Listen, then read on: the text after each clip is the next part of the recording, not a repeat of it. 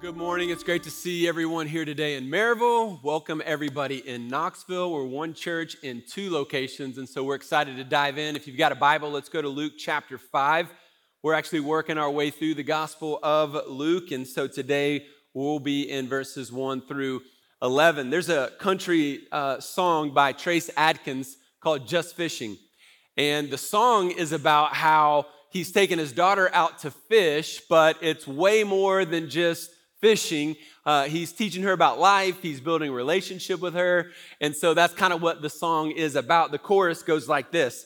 And she thinks we're just fishing on the riverside, throwing back what we could fry, drowning worms and killing time, nothing too ambitious.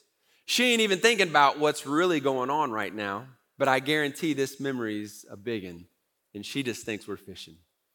I love the song. I love the idea. And in our text today, it shows us the genius of Jesus. I mean, when you think about Jesus, yes, he is God in human form, but sometimes we forget the genius of who he is and what he did. And this story might be familiar to you, but how he teaches the disciples in this story and how he teaches us today shows us that he's doing way more than we often give him credit for. I mean, Peter thinks that they're just going fishing one day with Jesus, but Jesus is doing something greater than drowning worms and killing time. He's calling his man to obedience. He's calling his man to a life of faith so that he can change the world by joining God's mission. And so if you have your Bibles in Luke chapter 5, we'll start in verse 1. And the reality is God is calling each of us to be a part of his mission. And so we want to understand how we get involved. What is our role in this overarching plan that God has in the world? We'll start in verse 1 here. It says, one day, on one occasion, while the crowd was pressing in on him to hear the word of God, he was standing by the lake of Gennesaret.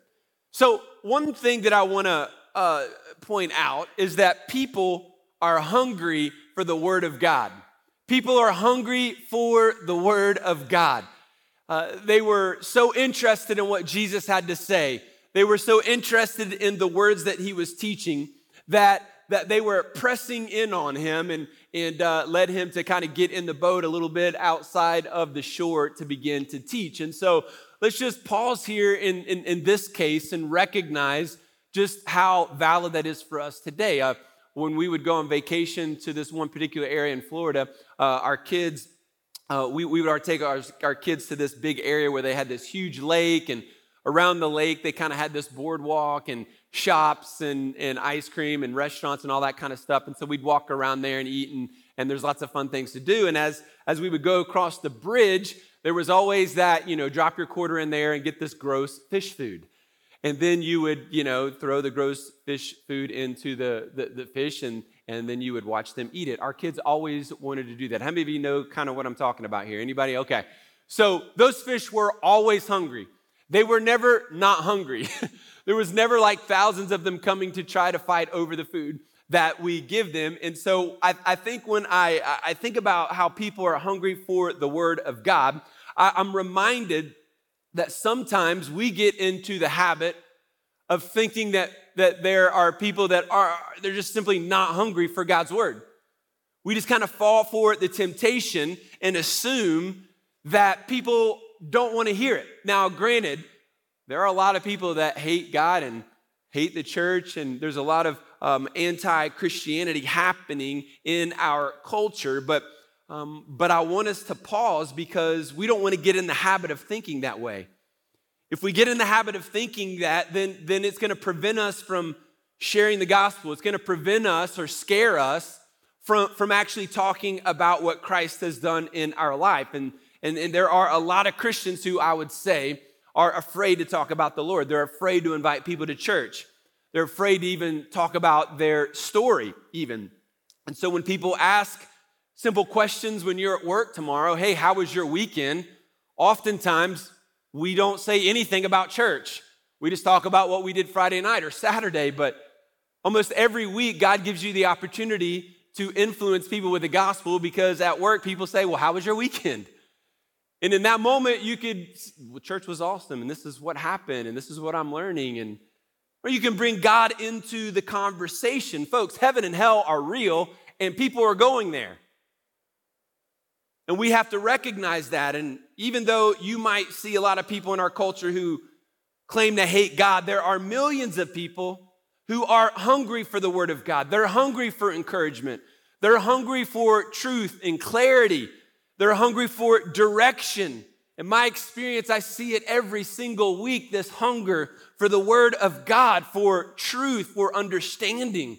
People are lost, they are hurting, and the world cannot provide answers, right? Nothing works in this world, and so we want to be reminded, even in this one verse, that there are people who are hungry for the Word of God. Some of you are those people.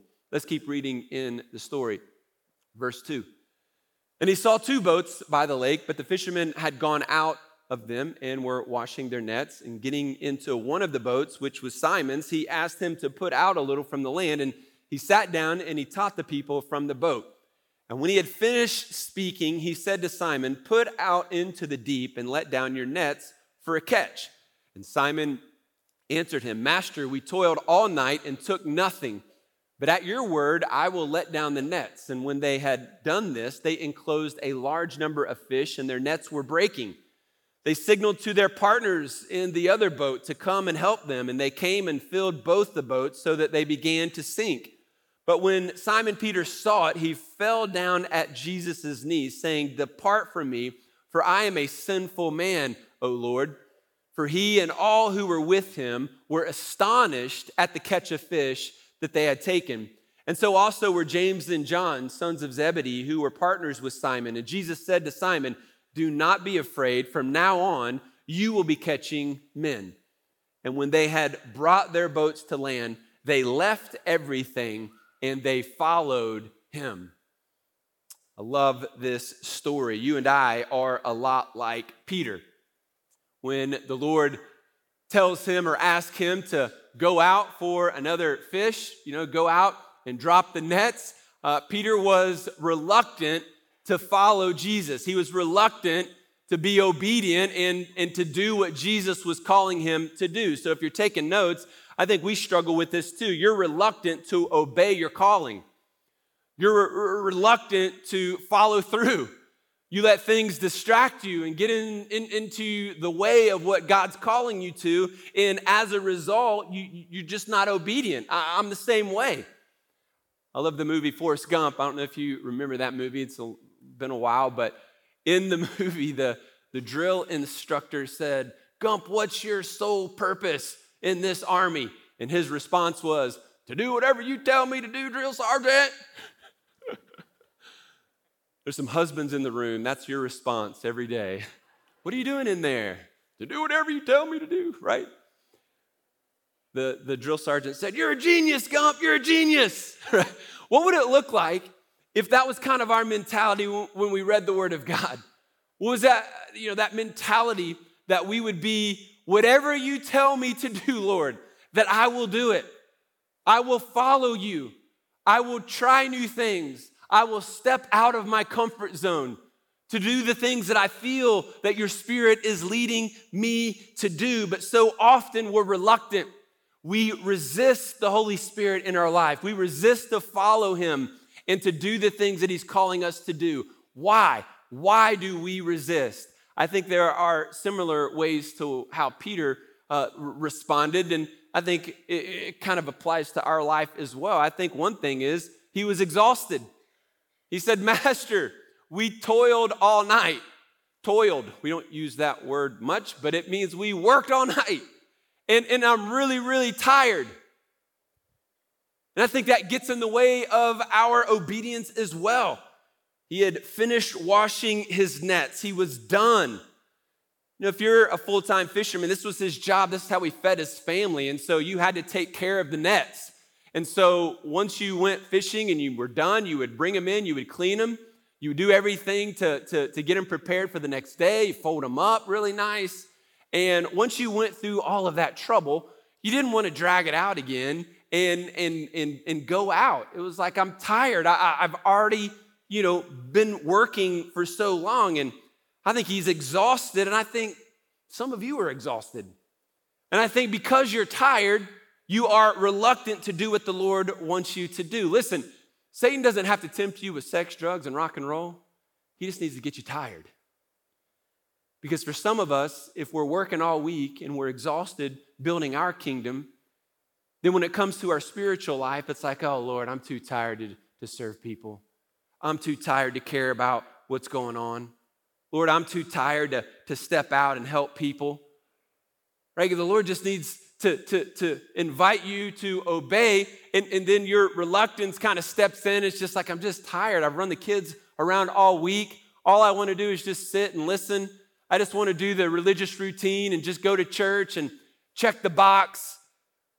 The invitation is given, but we don't follow through simply because we exhaust ourselves throughout the week building our kingdom, neglecting the kingdom of God.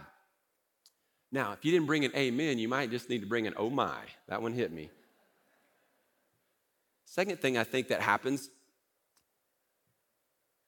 is we get discouraged. We toiled all night and we took nothing. That means we didn't catch anything, right? So he's discouraged. He's disappointed by what he has just experienced. He'd been fishing all night and didn't catch anything. Now, there are some fishermen in the room that can relate to this, right? You're excited. It's Friday night. You're going to take your son or your daughter, or you're going to take a friend. You're going to get up at the crack of dawn and drop your boat in the lake, right? You're going to go out on Fort Loudon. You're going to go catch some fish, and it's going to be a beautiful day, right? You pack the cooler. You're all set. You go out there. You fish all day, and you don't catch anything. Now, just be honest. You're going to be discouraged. You're going to be disappointed. You're going to come home and you're going to try to have a positive attitude. You're going to tell your wife, well, at least we were out there having a good time. But inside, it sucked. Inside, you're discouraged. And so this is Peter. This is his profession. He's feeding his family like this. He didn't catch anything. He's exhausted, and now he's discouraged. Again, Satan doesn't have to tempt you to be an atheist. All he needs to do to deem you ineffective is discourage you. If you're disappointed, if you're discouraged with life today, the temptation for you is to be useless in the hands of God. I think sometimes we get discouraged and we just lose motivation. We lose motivation to do the right thing. We lose motivation to go try something new. We lose motivation to trust in God.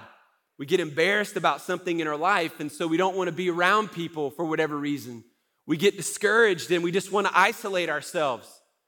And now the greatest part of your day is getting in your flannels and getting in bed. It's like, where is the draw to the mission of God when the greatest part of our day is to be alone? I don't want to serve people. I don't want to be around people. I don't want to read my Bible. I don't want to pray. Oftentimes, this comes at the hands of discouragement in our life. And we get so discouraged and we put so much effort in just being down because we're just feeling sorry for ourselves. And we get caught in that rut of feeling sorry for ourselves. And some of you are discouraged and you're disappointed. And what really gets bad is you get to the point where you expect discouragement. You expect to be disappointed. So sure, we can try something, but it's not going to work out. You say things like, well, life is pretty much over because of what I've gone through. There's no way, anything good is going to happen now. See, when you get discouraged, you lose your purpose. Become very inward focused upon yourself and all the things that you don't have and all the reasons why your life is not going well. And this is exactly where the enemy would have you live, but we've got to replace those lies with God's truth. Romans 12, we've got to renew our minds with God's truth. And so, listen, I'm not going to be able to do this, kind of rings in your mind. I'm not going to be able to do it for whatever reason. It's not going to work out. Then we've got to replace that with God's truth. And we say, no. He that is in me is greater than he that is in the world. We got to say, no, I can do all things through Christ who gives me strength. We say, no, I am more than a conqueror in Christ Jesus, our Lord, right? We replace the lie with the truth. We say things like, this won't ever happen, right? This is not gonna happen, and so we replace that thought with the truth. Psalm 77:14 says, you are the God who performs miracles. You display your power among the peoples. Galatians 6:9 says, do not become weary in doing good, for at the proper time you will reap a harvest if you do not give up. So I can't give up. I can't let discouragement win. I will reap a harvest. I will keep on serving. I will keep on singing praises. I will keep on believing in the God who performs miracles. Amen?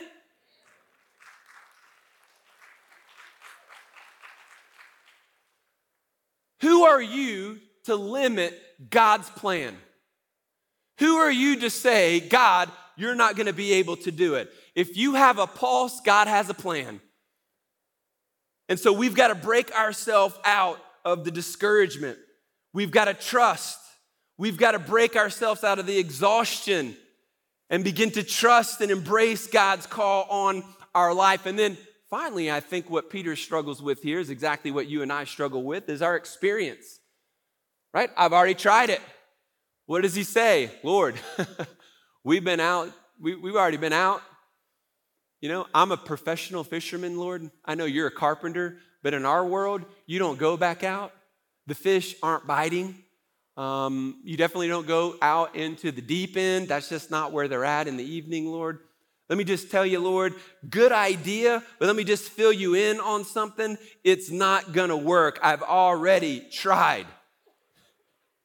Have you ever had that conversation with God? Have you ever tried to have that conversation where you say, God, I know your word says this, but FYI, Lord, FYI, all-knowing creator of the universe, eternal God, it's just not going to work. We have, be honest. You've said it, you've thought it. Your experience has kept you from doing what God wants you to do today. It's kept you from living the way that God wants you to live today. Some of you have said, I've tried the church thing. It didn't work out. I know what your word says, but I tried it. I tried the small group thing. I didn't fit in. So it just doesn't work for me, God. I've tried to live the right way, but you know what, God? My life got harder, so it didn't work. So I'm just going to ease on back into a life of comfort. See, our past experience can keep us from the future blessings that God wants us to experience. We've got to be reminded that God isn't finished with us. He's not finished with you. God isn't done because of your age. He isn't finished because of your mistakes. He's not finished because of your problems today. So be self-aware. Ask the Lord today, what is it, God? What is it? Is it I'm tired? Am I discouraged? Lord, is it just my experience that's keeping me from being obedient to you today? What is it for you? Peter experienced all of this, but he decided to obey, and we saw what happened. I think the next point is your obedience precedes the blessing. Your obedience precedes the blessing. God was about to show him something. God was about to do miracles in his life. God was doing incredible things to call him to purpose, but he had to be obedient in order to experience the blessing that God was going to give to him. You see, our commitment is going to come before the blessing. Peter's saying, even though I'm tired, even though I'm discouraged, even though my experience says it's not going to work, I'm going to, verse 5, take you at your word. That's faith. That's faith. I'm not going to let discouragement win. I'm going to take you at your word, and I'm going to believe that I am more than a conqueror, that you have purpose for me.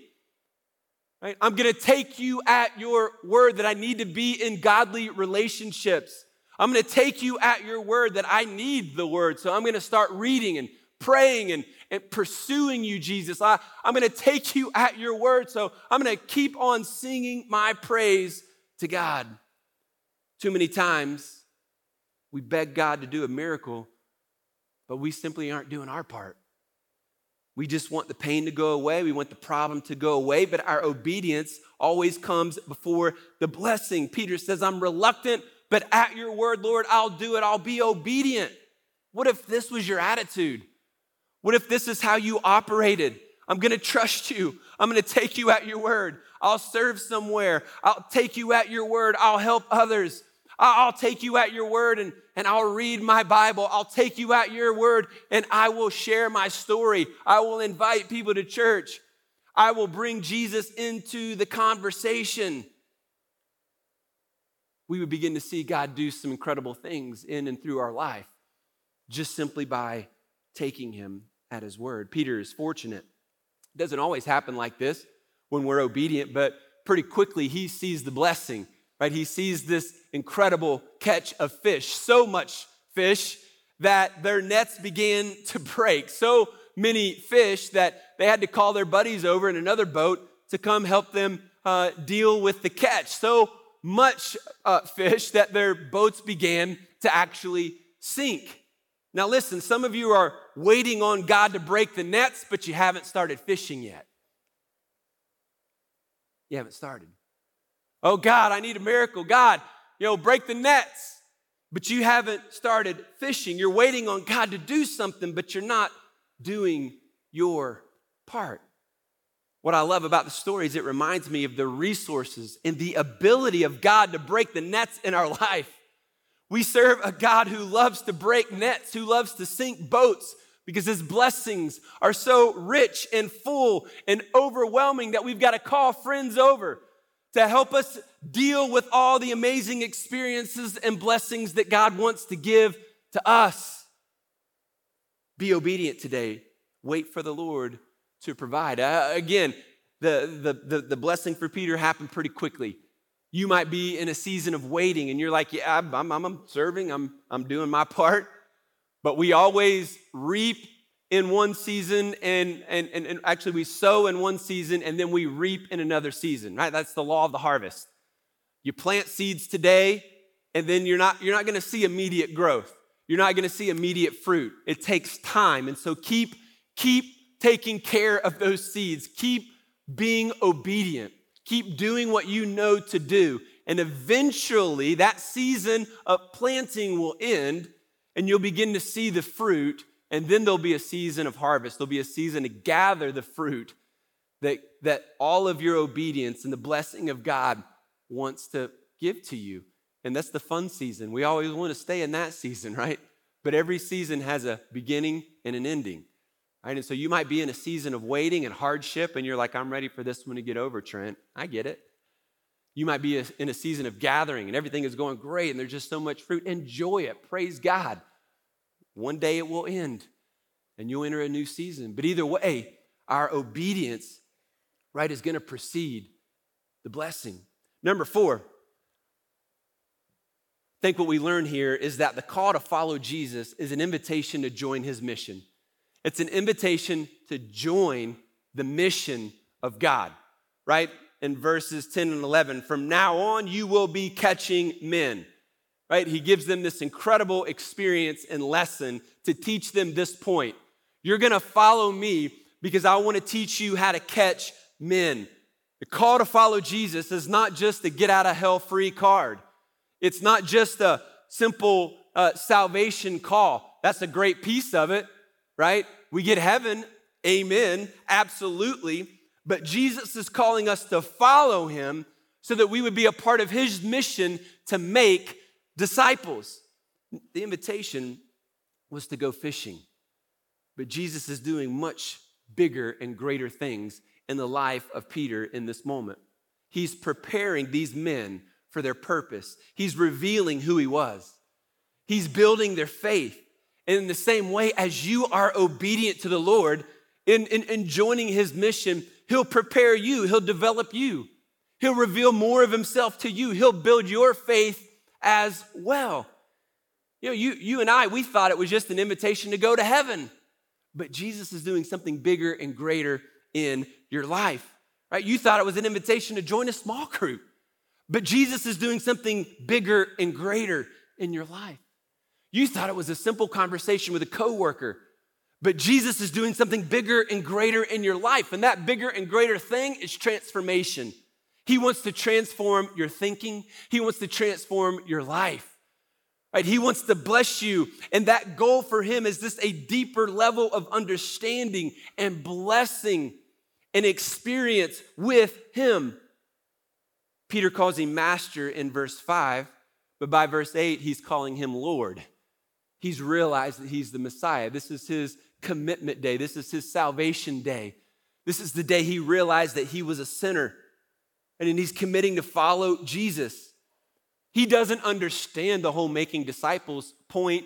He doesn't understand Jesus' point when he says, from now on, you're going to catch men in that day. At this point, he just recognizes him as Messiah, and he's committed to follow him for the rest of his life. And that's how you came to Christ. That's how I came to Christ. But over time, we must grow. We must mature. We learn more about the New Testament and what the Word of God tells us to do and how the church is involved, how he's designed us for a bigger purpose.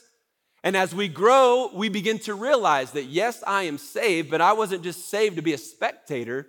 I was saved to get in the game. I was saved because God has a purpose for me. I was saved to make a difference.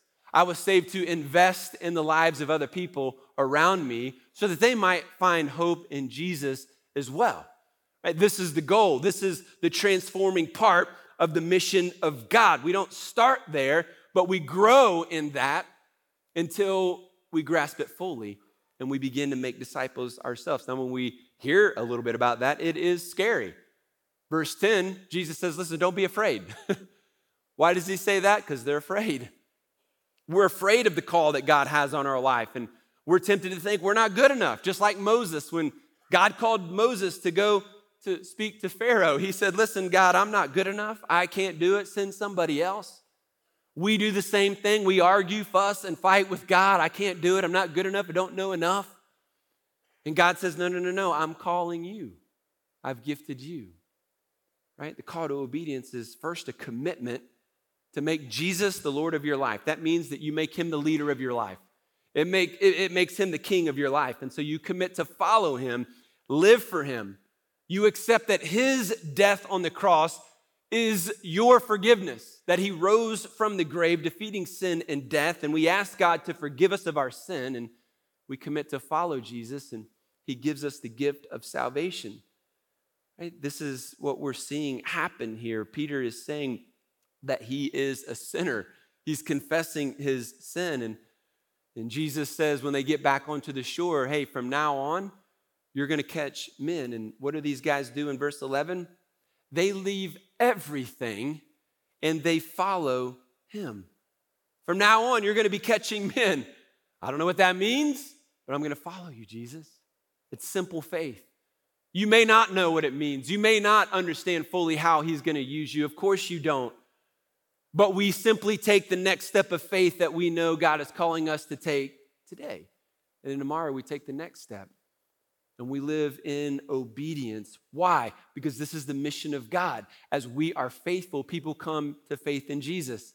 As we are faithful to serve other people, then together as a church, we see people accept Christ as their Lord and Savior. We see them walk through the waters of baptism. We see them going through base camp and camp 2 and camp 3 and leadership summits and getting involved in small group and serving in student ministries and going on overseas trips and leading small groups. And now all of a sudden their influence and their impact is actually working, and God is using them to make a difference in other people's lives, right? This calling is why we as a church are a multi-site church. We created the Knoxville location out of this heartbeat to fulfill the mission of God, to multiply so that we could make more disciples. Now, oftentimes, when we use the word missions in church, if you grew up in church, it might immediately make you think of overseas missionaries, right? That's sometimes where our mind goes. But listen to me, mission work is anytime we are catching men, anytime we are fishing to make disciples. The Knoxville location is a direct result of being a missionary-minded church. That's why we invested financially so much into it. Missionary-minded means we are sending trained and called men and women to be disciple makers, to start this church and connect that community with the gospel of Jesus Christ. This is why we go. Now, some of you might feel called to be a part of a new start like that. Some of you might actually live in Knoxville. We would love for you to participate in that ministry. We would love for you to join that community, like serving any other ministry, students, or whatever. God might be calling you to serve our Knoxville location, that God might send you there in order to make more disciples. We would love to see that. You might say, well, then I would have to watch you on video, Trent. I'm telling you, 99% of this room is looking at these two screens today. I've got about 3 or 4 rows right here. Outside of y'all, I look better up there anyway. Now, we stream the sermon to Knoxville not because we don't have gifted speakers. We stream the sermon to be intentional for our staff there so that they have time to actually pastor. The majority of my week, at least half, sometimes more, is dedicated to creating a sermon. Like that's a lot of time invested into being able to preach the gospel every week.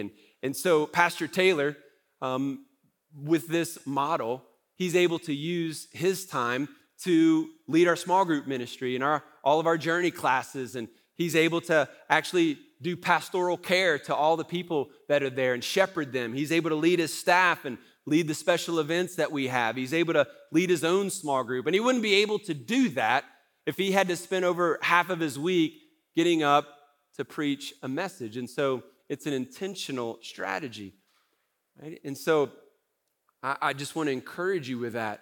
This is one of the greatest things our church has ever done. And we're praying that God uses it to bless that city and community. Just like Maryville has grown, Knoxville is growing leaps and bounds, and the need is great. If you're from the north and you're like, I don't really get it, there's churches everywhere. Like, why would we plant more churches? We need more healthy, gospel-centered churches. Yeah? And there's a lot of dead churches in this area that aren't really committed to the next gen and aren't committed to make disciples. And so that's why we feel this burden and calling to be a multi-site church so that our structure and what God has done here in Maryville can be replicated in other communities.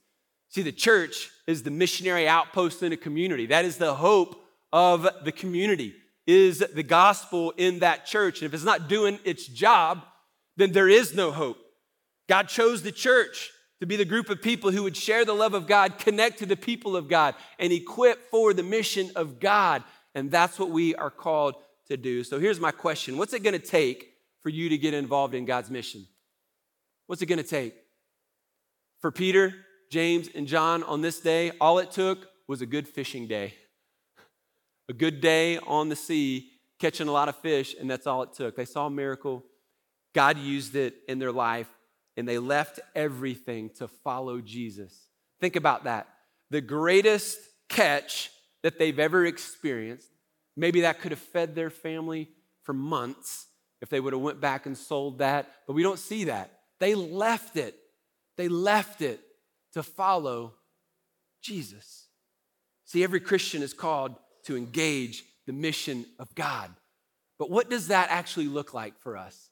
Let me get real practical here. Wherever you work, are you willing to bring Jesus into the conversation? Could look like that. What's the mission of God look like for you? Well, wherever you're at, are you willing to invite people to church? Pretty simple. Whoever you're talking to, are you willing to share your story of faith, how you came to know Jesus?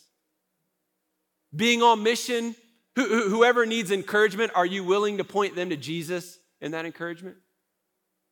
Are you willing to lead a small group? That's disciple making. Are you willing to mentor someone? Again, that's disciple making. This is what it begins to look like practically in our life. We're 5 weeks away from Easter. It's a lot earlier this year. 5 weeks away. And that is the perfect, greatest time to invite people to church, because even for people that don't really go to church, it's kind of like the C&E crowd, Christmas and Easter, we go twice a year. And so this is the perfect time for us to take advantage of something that we've used several times in the history of our church. And it's just simply, we just call it invite your one. Invite your one.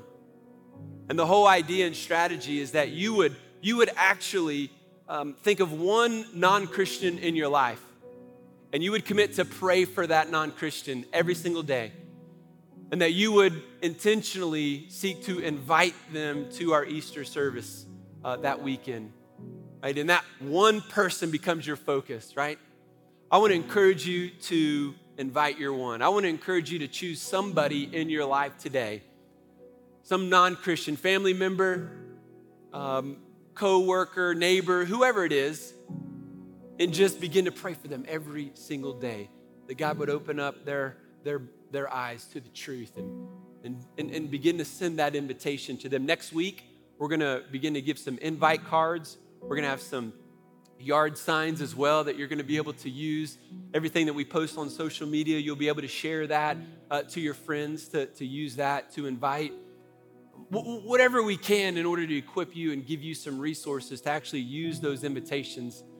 You know, I like to use those invitations, a business size card invitation, like when I'm at a restaurant and you're, striking up conversations with the person who is serving you. And then at the end of the meal, you're gonna give them your card and you're gonna give them a really good tip, right? And then you can put that business card in that envelope and you can say, hey, love for you to visit Foothills Church this season if you're not going to church anywhere. The only key to that is don't be going cheap, because then you give the church a bad name. If you're giving that 10% tip, it's like, it's got to be good, 20 and above, and then put the card in there. Going through a drive-through, like to invite the person there. At work, I just keep them in my back pocket, so at any time, if you're at work or in any setting and you're having a conversation with someone, you can, hey, here's a card, and gives details, and whatever we can do to get the word out, to encourage people to be a part of God's church. God's gonna bless your prayers. I've seen it time and time again. This past year, one person I was praying for over a year was attending our church, and I was meeting with from time to time.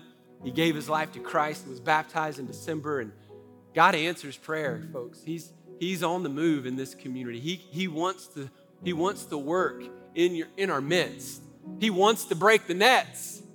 You got to be obedient. You got to be faithful. We'll see him do it. It's not just fishing. It's a call to obedience. You see, people are hungry for the truth. They're hungry for the word. You and I, we're going to be reluctant. We got to push through the reluctance. The Lord wants to bless us, and so we've got to be obedient so that we would join him in his mission. He's inviting us to be a part of this mission. If you decide to take Jesus at his word, if you decide to obey him and do the simple thing that you know to do today, and then tomorrow you do the next thing, you're going to begin to see the hand of God move on your behalf. You'll see him do things that don't make sense. You'll see him grow you in ways you never imagined. You'll see him take care of you. And like Peter, you're going to grow in humility and in faith, and you're going to recognize more and more just how astonishing and amazing our God actually is. We can do it, and we're going to do it as a church together. Let's pray together. Lord Jesus, we are so thankful for this story. And God, we want to ask that you would help us to push through our reluctance, to push through the exhaustion of building our kingdom and recognize that we've got to give energy to your kingdom. Lord, that you would help us to push through the discouragement and not allow discouragement to isolate ourselves and to make us just inward focused and just feel sorry for ourselves. Pull us out of that darkness, Lord. God, give us hope that even though we're tired or discouraged, that you want to work through us. And despite our own hangups, despite our own mistakes and our past experiences, God, you still want to work in us. So give us faith today to take you at your word. And we pray this in Jesus' name. Amen. Amen. Let's stand and sing. Thank you so much for watching this video. We'd love for you to like this video and leave a comment. We'd also like to encourage you to subscribe and click the bell so you never miss an upload from Foothills Church. To learn more about FC, you can go to our website, foothillschurch.com, or by clicking the link in the description below.